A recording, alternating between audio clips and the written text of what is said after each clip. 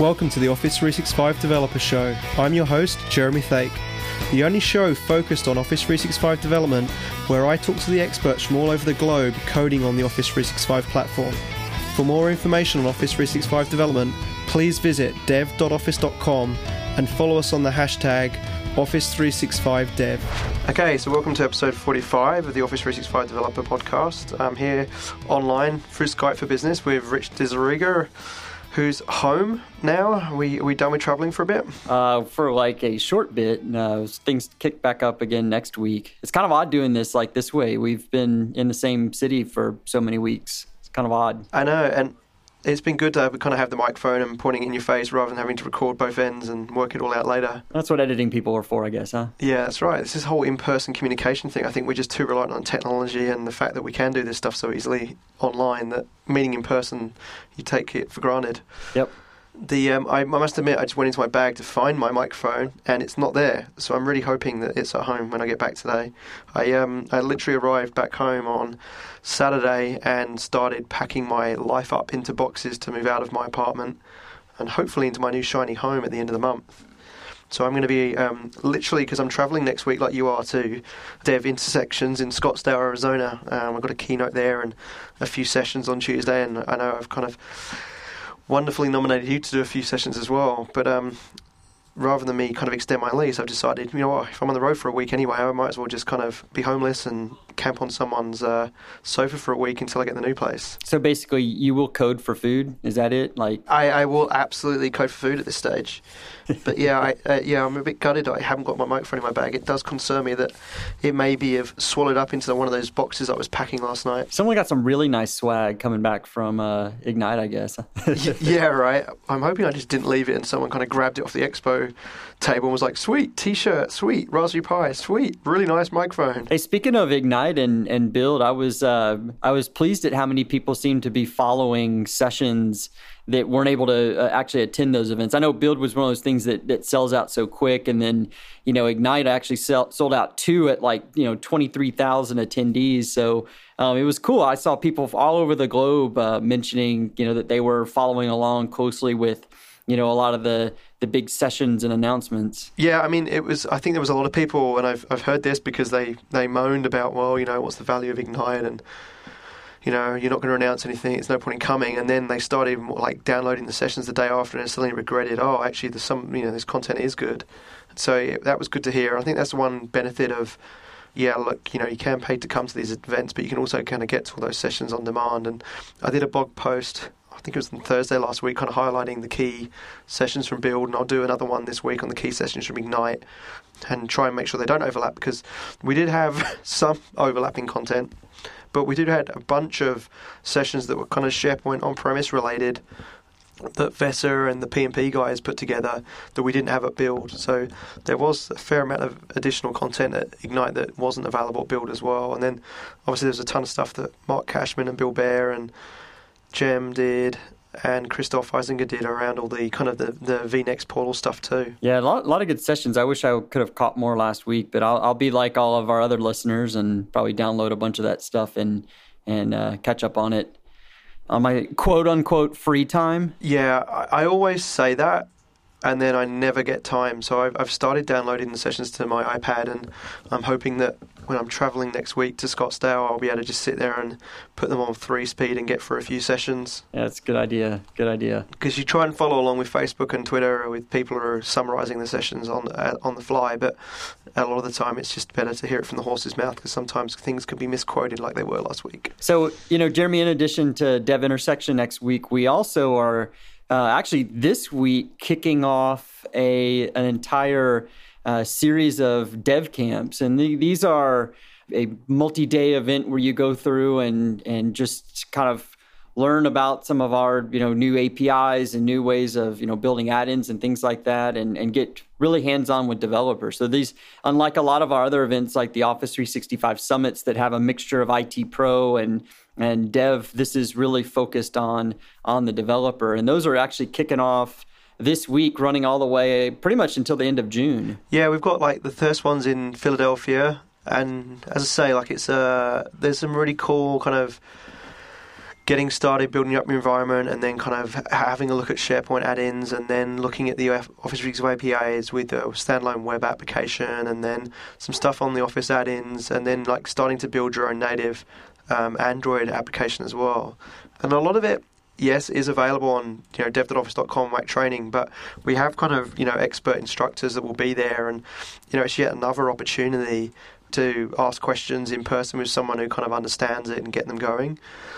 So when this podcast comes out, the one's been running in Philly, but then there's also one in Cambridge, Massachusetts, which starts on the 18th of May, and then on the same day there's one in, I always go to say St. Louis, but it's St. Louis. You had it right. I always say St. Louis, yeah. St. Louis, Missouri, on the 18th, and on the 28th they're in Atlanta, and then there's one on June 1st in Washington, D.C., and then Detroit on June 1st as well, and then Dallas on the 4th of June, and Los Angeles 16th of June, Chicago 18th, and then it's in Seattle on the 18th of June, so we're all going to gate crash that one for sure, and then the 23rd of June in New York City, and then the 24th of June in Silicon Valley, so that's in Burlingame, CA.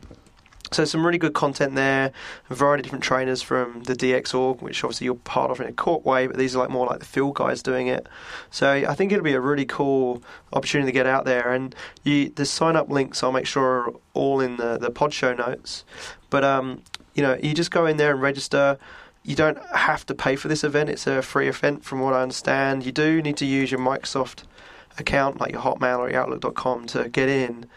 But once you've confirmed, it just takes you through like the normal MS Events.Microsoft and sends you a calendar invite, and you're good to go. Yeah, and it's anyone can usually squeeze out of work for a day to attend these, and we give you a lot of information on the sign up page about what sort of what the curriculum or the agenda is for the day, and what sort of things you need, and if you don't have them, how to get set up with things like maybe a dev tenant, and how you can get maybe a trial of Azure and things like that to participate in this. But like you said, it's if you have me go and do a bunch of hands-on labs on my own time or watch videos, it might take me several days to get through it. Whereas here, you're kind of in a place with some experts, and you can really kind of charge through all that content. Yeah, and what we'd just recommend is if you haven't gone to dev.office.com, clicked on the big sign up button on the homepage, you can sign up for our dev program and get your free 1-year developer tenant there,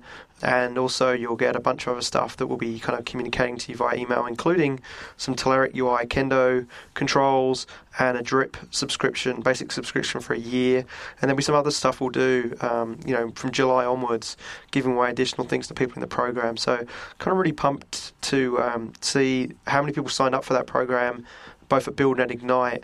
And we had some really good take up there, and people see the value in kind of having that developer tenant for free, and kind of being able to get started like that so quickly. I wonder how many people signed up last week for dev tenants that were just wanting like awesome swag that the Office area had. I know we were giving out Raspberry Pi 2 devices, and actually a couple of listeners got some cool swag bags for being loyal listeners and sending a nice retweet of some of our podcast announcements. So maybe we'll do some of the same thing this week. What do you think, Jeremy? Yeah, I mean, they were going like hot cakes between the T-shirts and the stickers and the Raspberry Pis. Well, we'll see. We'll see if get a good mention from someone in the listening audience, and we'll send them some good stuff. But yeah, so actions this week, dev program for sure, and then obviously with the, if you are in the US and you've got some free, time to do that, then absolutely kind of jump in on and register for those dev camps. And if you go to dev.office.com homepage, you can actually see all those dev camps listed on the events homepage too. So this week we were chatting away about a bunch of things, and I think what's kind of from following all the Yammer threads and the Facebook threads and the Twitter threads and everywhere else, you guys are kind of giving feedback on either from being there in person last week or from actually downloading the on-demand videos and having a look at things, is there are a lot more options for you guys as developers in actually building solutions on top of the entire stack, whether it's online in Office 365, whether it's hybrid, or whether it's purely on premises. And so what we wanted to kind of talk about today is, what those options are, some of the decision points, and what we're seeing, and what we can disclose right now around what engineering are thinking about in terms of the direction and where they're focusing on where things are going. So maybe, Rich, do you want to start at a high level? What do you think those different surface areas are that, as an Office developer, you can start homing in on? Well, I mean, I think when I look at it, I tend to kind of focus in our two high-level vision areas, which is doing kind of the add-in approach where you're extending that user interface, and then I want to connect into a set of services. I have a standalone application or maybe a mobile application that I want to leverage some of the goodness out of Office, whether that's something in SharePoint or Exchange, and what we're doing to support that. The add-in area has obviously been the traditional place that Office developers have lived, whether that's, the SharePoint developer that was building, feature framework type things where they were, installing web parts or master pages or, whatever that might be, or, the Office developer that was doing VSTO. That's the area that we've always, had a really rich ecosystem. And, that's where we kind of initially made a lot of our, investment areas. We certainly are continuing to invest there. I think the two areas that I probably see some of the biggest movement is, obviously in the add-in front, we announced things like, being able to do, app commands and surfacing those applications in new ways, maybe even to where they don't even have necessarily much of a user interface. But also, even on, the traditional server products like SharePoint, we're going to soon, this is something that Israel Vega and myself had a session on, was kind of the future of provider-hosted apps. We have new places like the app launcher, but even new ways at which I'm going to be able to register my applications. So, I think traditionally most SharePoint developers that have played with our add-in model have done things like, become very familiar with AppReg New, where I could go get things like an app ID and app secret. Now I'm going to be able to maybe do things in the same sort of user interface to be able to say, I want to register this app, but I also want it to be registered in something like Azure Active Directory, so that, now I can traverse services, right? Because I think what we'll see, and I think we'll talk about this more later, is the services that we're offering in Office are bleeding together more and more, where, I might provision something that, maybe it has some SharePoint things, maybe it has some Outlook thing or some Exchange things, but, together they provide like a holistic value for the end user. And so being able to traverse those services and having Azure AD kind of be the fundamental kind of component of that, I think is huge. And that's something that we did. We had some announcements. I know Steve Walker and Vesa had a session at Build where they talked a little bit about that shift. And then Israel and I talked a little bit about it for the SharePoint developers at a provider-hosted session at Ignite. Right. And I think, part of that kind of, I was kind of joking with a bunch of people last week, is it's working, in the sense that people are starting to come out of the SharePoint shell and realizing that there's value across Exchange and Link. And now, so with the Office graph, and then the unified graph all up, which touches a bunch of things that we talked about last week with the video portal and the Tasks API that's coming, and obviously OneDrive for Business through the Files API, and there'll be progressively more things we add to that unified endpoint. But I think, as well as having exposure wherever I'm surfacing my UI to all those different services, is the acquisition flow of getting into those UIs. So, whether it's the app catalog, and store for Office, and the app catalog and store for SharePoint, or just being able to now be in the store with a standalone web application and get that inside the app launcher and the My Apps page, as well as just pointing your users there and getting them to sign in, or deploying it automatically as an admin in your tenant. There's a bunch of different ways you can surface your application into the product. into our platform, I guess.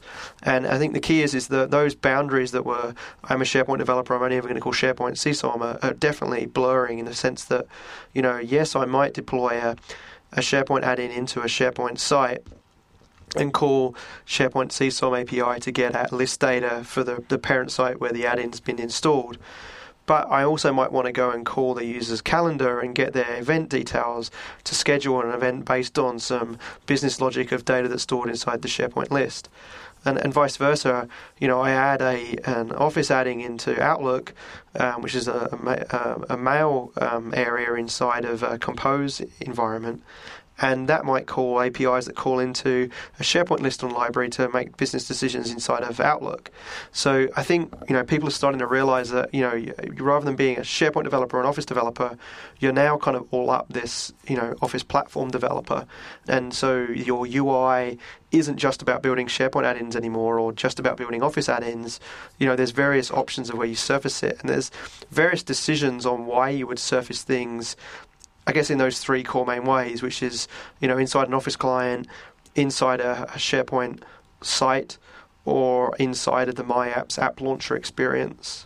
And then the other thing that people may or may not have noticed is that if you're in Andrew Salamatoff's Outlook session, if you go to dev.outlook.com right now, there's an app registration tool. And what you can do is you can register your add-in there.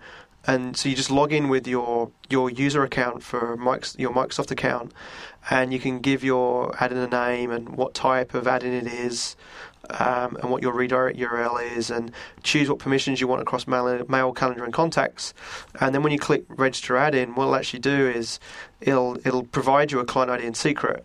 Now, this is something you used to have to do via going into the Azure Management Portal. So we are starting to move and decoupling the registration of an add-in, client ID, and secret for Office through this approach. And we'll do the same thing with SharePoint add-ins and the Office 365 app launcher, My Apps page there as well in the coming months. It's actually a lot sooner than I thought we'd be able to do it as well.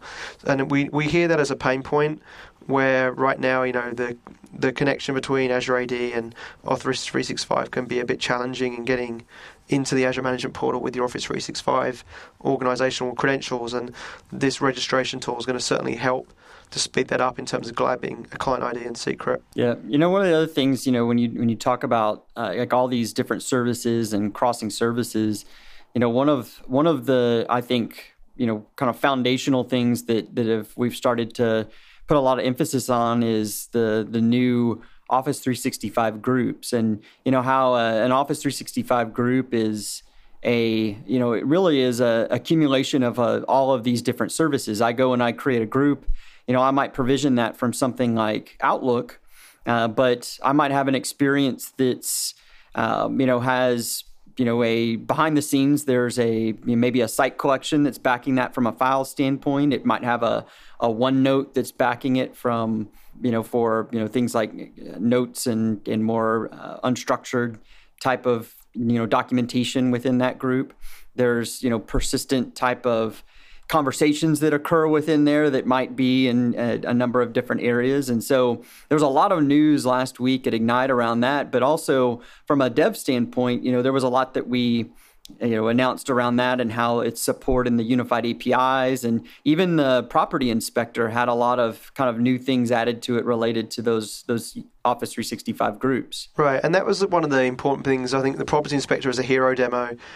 That started out as a UI that was standalone, that lived in the app launcher, and it spun up its own site collection where it stored all of its data for its properties. But what's really interesting is that from that perspective, is that with the refactor that we'll be shipping the code soon, we're just waiting for a few of the APIs to be available in production and not in our an earlier ring, which we call kind of EDOG or PPE internally, is that we're actually moving more towards using groups. So every property that's in the property manager gets its own group that's created, which comes with a calendar where they can schedule inspections. It comes with conversations that are stored in Exchange. It comes with a OneDrive for Business files location where we can store files around those properties, which is where we'd store the pictures of the properties, etc. and a bunch of other constructs on there as well. And we'll keep adding to those constructs inside the group.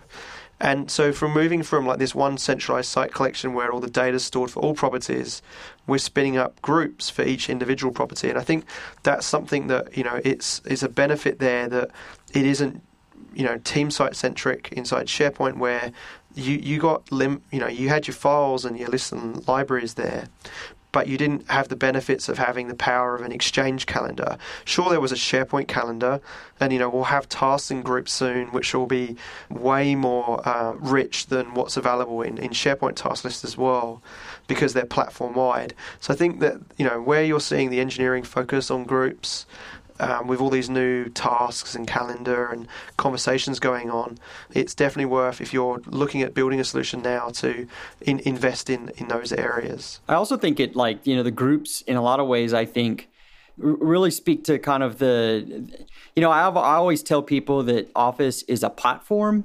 A lot of people see like what we do in Office 365 and they call it software as a service. And certainly it is, but I also argue that it's a platform to build on. And in the case of groups, I think it really highlights that in terms of, when I actually go to a group, let's say I go to the files for a group, the actual container that like my files are in is kind of abstracted away from me. Like I'm no longer browsing in that. Behind the scenes, there's a site collection that's supporting that, but I'm not actually in that. I actually do it from my OneDrive for Business area. So, if I'm in the sites area or the files area for a modern group or an Office 365 group, that's where I'm at. And I think, again, that speaking to like the platform, things like file storage within SharePoint, it's kind of becoming a commodity thing, and I can redeliver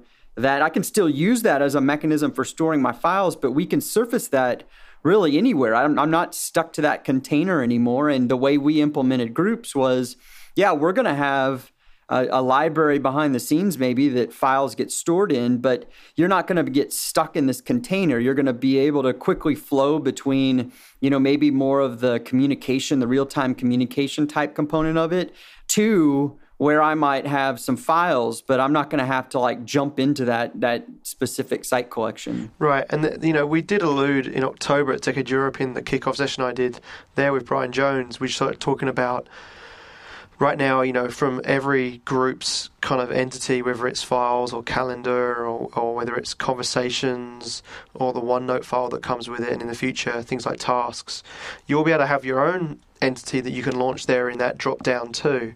So, for instance, if you wanted to, and the hypothetical we use internally is Trello, where you might want to use project management with a system externally, and you could like log into Trello in context of the group that you're in and see the board that's related to that group and see all of the cards in Trello. But then Trello could, hypothetically then reach back into the group based on that context and look at the files in the group or look at the conversations in the group and associate them with boards. So it's really like, Christoph mentions the word ingredient, the kind of the group is a bunch of ingredients that are kind of strung together. But I think people expect this kind of unified one UI that shows it all. But it's more about whatever kind of ingredient I'm in, I can get to my other ingredients that are part of the group. Yeah, like I said, I definitely encourage if you're a developer, a pure developer that likes to listen to this podcast and maybe have avoided, some of the group sessions that we had like at Ignite last week. I think that is starting to paint that vision of kind of the future portals, and I'm not saying I think you'll see a lot more kind of team sites that start to kind of end up in that kind of group area because of all the kind of supporting things that fall around it. Yeah, and I think that there's obviously we're not saying not to use SharePoint as that, the UI as the base development platform for your solutions, because obviously there's the group stuff is available inside Office 365 only, so it would only be a hybrid scenario where you could use that. If you're purely on premises, then you are going to be using SharePoint team sites as your main construct or building block. And I think that's just a decision point you have to make as as either an enterprise development team or as an ISV on what target you're going to go after here. I think one of the big comments this week or last week and at Build as well was, well, where are the improvements in the developer story, purely laser focused on just SharePoint? And there was one that was mentioned in Vessa's session, and obviously I think you guys mentioned it in your session as well, Rich, where you talked about that notion of not just being able to get the ACS token to get at SharePoint, but now the Azure AD token to get at other services too. And I think that's a huge improvement there from being able to reach outside of just that SharePoint side. Now again, granted, right now until your farm is joined to Azure Active Directory and you can get the bits to SharePoint Server 2016, you're not going to be able to do much in terms of reaching out on those API services there. And again, it's all part of, we've been cloud first for a while and seeing where that direction is in our Office 365 space, and knowing that that's going to trickle down into the on-premises product once that's shipped next year. Speaking of kind of showing love to the SharePoint developers, another thing that we quietly did, and I recently wrote a blog post about this, is, Exchange about 3 months ago turned on the ability for me to do app-only calls into Exchange, and specifically Exchange that's secured behind Azure Active Directory. So, as we light up things within SharePoint to say, hey, I want to register this app with Azure Active Directory,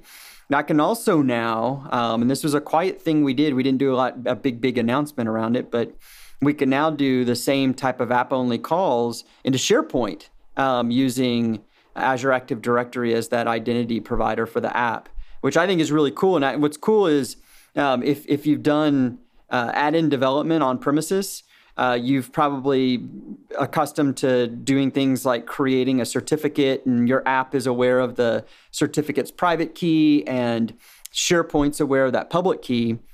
And this is exactly how it functions in Azure Active Directory as well. It actually uses certificates to do all this communication. So, you have some sort of job, it could be a web job or just some sort of command application that has a private key certificate. It goes and basically gets access tokens against Azure Active Directory using that certificate. It's pretty simple. I'd never really seen it on the ADAL libraries, but I think, again, showing the love to the SharePoint developer community, I think that is some really cool stuff that we're doing, because now I can also traverse. I could say, hey, I need to go process some things. Maybe every night I want to go rebrand all the OneDrive for Business sites because someone maybe applied some weird theme. Well, I can do that every night, but I could also maybe go send an email saying, hey, quit trying to brand your site. You need to stick with the corporate standard. I can go to SharePoint and to Exchange all with app-only approach. Again, that traversal of service is key with it being Azure Active Directory secured. Yeah, and I think there's a lot to be said in terms of what we didn't talk about in the last 2 weeks around controls, and we heard loud and clear that while the beauty of kind of building your whole UI of your business solution inside of SharePoint meant that, as well as the building blocks of lists and libraries and workflows and versioning and file attachments and manage metadata and this notion of a content type and all the goodness that we understand with SharePoint. But then on top of those building blocks, which you could absolutely leverage if you're in an Office add-in or whether you're in a web application that lives in the App Launcher or My Apps, is that you also get the building blocks of the user interface of SharePoint via the web parts traditionally if you were full trust code, or the app parts if you were inside the SharePoint add-in model. And I think there's still some enhancements that needs to be worked on there. We heard loud and clear in the last 2 weeks that the app parts aren't responsive, and that in this day and age that there would be this expectation, and engineering have kind of pushed back on us, going, well, it's the iframe issue that's causing that. And it's like, yeah, but we can't really say that to customers. We need to solve the responsiveness approach with app parts that we didn't have that problem with web parts. And there are some patterns and practice solutions like the app script part that Vesa and the P&P team talk about in their sessions at Build and Ignite too. But, that's one thing the engineering team have taken on board. I've read the trip reports that have already come out internally, and that was definitely kind of like right high up on their radar, along with this notion of, okay, well, if I'm not going to leverage the SharePoint UI where I can basically throw on a SharePoint application page or a publishing page an ASPX type notation to get a file picker or a list view web part or some of the other controls you get for 3 in the SharePoint UI, but I'm going to be building this as an Angular.js application or maybe a Node.js application or, ASP or MVC application, and I don't have those web controls that I need for file pickers and people pickers and manage metadata pickers and things. That's something else engineering have realized that, we did promise way back in March of last year that we would be releasing those out of preview, and we haven't.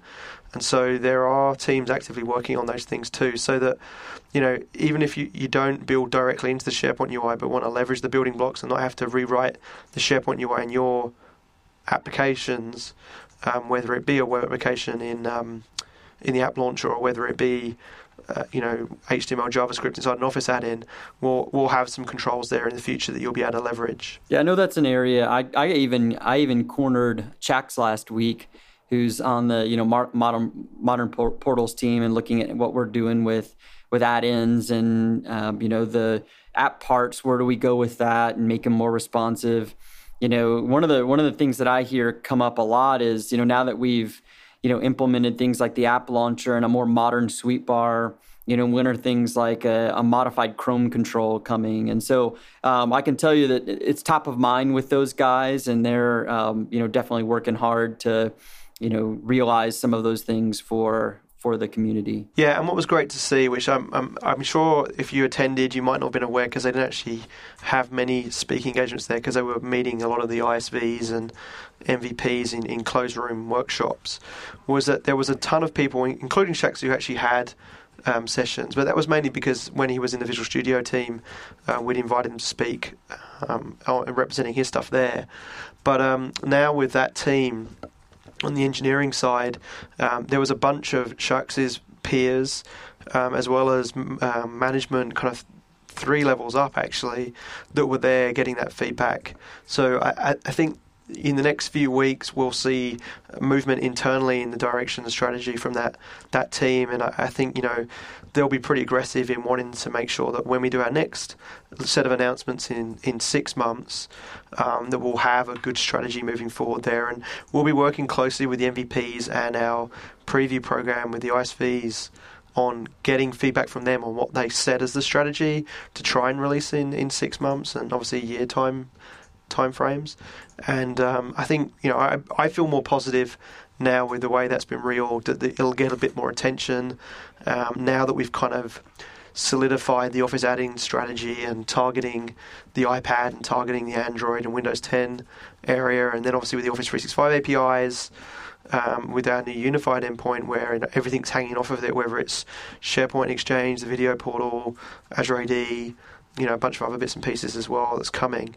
I think that's going to be the next area we'll see mass improvements that maybe people expected at Build and Ignite, and then didn't realize that we weren't focused on that for this kind of revision of releases. So actually, since you brought it up, there's around the unified API, that was another question that I got a little bit from a few SharePoint developers at the conference was, I see this, is this completely eliminating the need for things like the discovery service? And I'm curious your perspective or what Yina or Rob would say, but in my opinion, the discovery service, there's still, we are still looking at ways to fit everything underneath that unified API endpoint, and not everything will at first. So, things like your team sites, it's very easy for me to say me/files, but currently we haven't disclosed or maybe even come up with an approach for, would there be like a me/sites or something like that? So, there's still scenarios with building with the Office 365 APIs. If I wanted to, from like a multi-tenant standpoint, go and get a list of a user's files, or maybe go against search or something like that, where I still want to go get what that tenant specific endpoint is for the root sites of SharePoint. And so I think that's something that we're certainly looking really closely at on how it would fit underneath that unified API. But you think about the typical SharePoint user. If I go to my list of sites, there's almost 100 sites that I use on a daily basis, and so trying to see where those necessarily fit in, that might be a later enhancement to that. Yeah, and I think the key is that we want to keep hearing that feedback.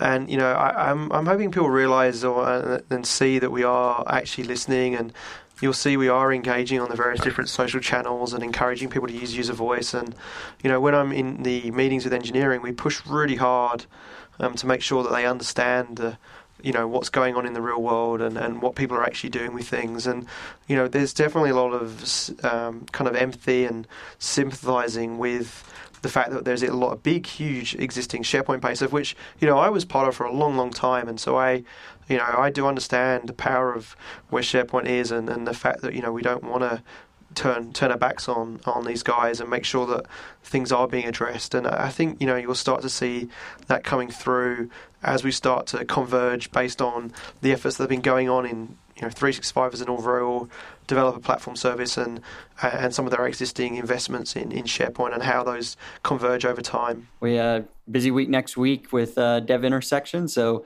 there's still time to register for that. So if anyone is itching for a trip out to Arizona, we'd love to have you out there. Or if you're already in that area, you could certainly still register for that if you go out to Dev Intersection. And then lots of other good opportunities like the Dev Camp. Certainly check out the links on the podcast page on all the Dev Camps that are going to be around the area, and try to make one if you can. Yeah, I think my thoughts would be just around definitely sign up for the Dev program, taking a look at the Ignite sessions that I kind of post and recommend as part of this, that don't overlap with the recommendations I made last week on Build. There's a lot of great content there, not just from a developer side, but also from, what the guys in my kind of adjoining team with Mark Cashman and Bill Baer and Jem and Christoph, thank you. Hopefully Christoph doesn't hear the show, so he doesn't realise I forgot him, because he'll be all upset. But, those guys, they own a lot of that all-up product management side from a technical perspective, not in the dev side, but just in terms of delivering those to customers. And obviously we kind of align across all of those guys in terms of the dev story, and it's been fun seeing a lot of that go through as well. I think the most fun one, which I've heard a lot about from people when we were going out for meals and the social events afterwards, was the Office Graph session that Waldeck and Chris Givens and Mikkel Svensson, I believe there was one other person that entered that kind of face-off of showing what they'd built on top of the Office Graph. That session sounded like it got a lot of good feedback, and there were some great things that were built. So I'm looking forward to downloading that and watching that on the plane for sure. Cool. Sweet. Well, thanks again for jumping on the call.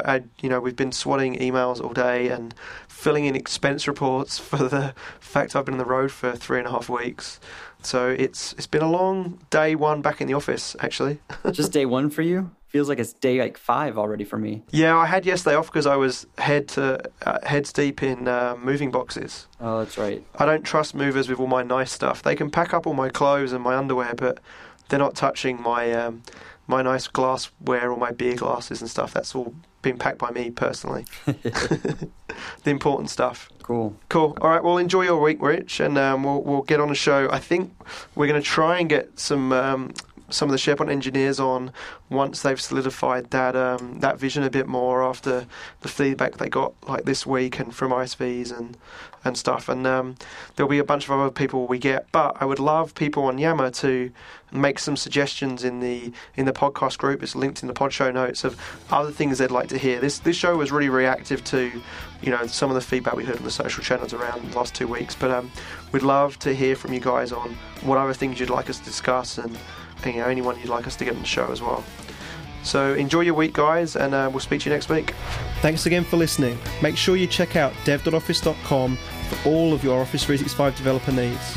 All the links from the show are in the blog post on blogs.office.com/dev, where you can find the latest news about Office 365. If you have any ideas for new shows or questions for us, please join us in our Yammer group in the Office 365 Technical Network. Have a great week, guys, and keep coding on Office 365.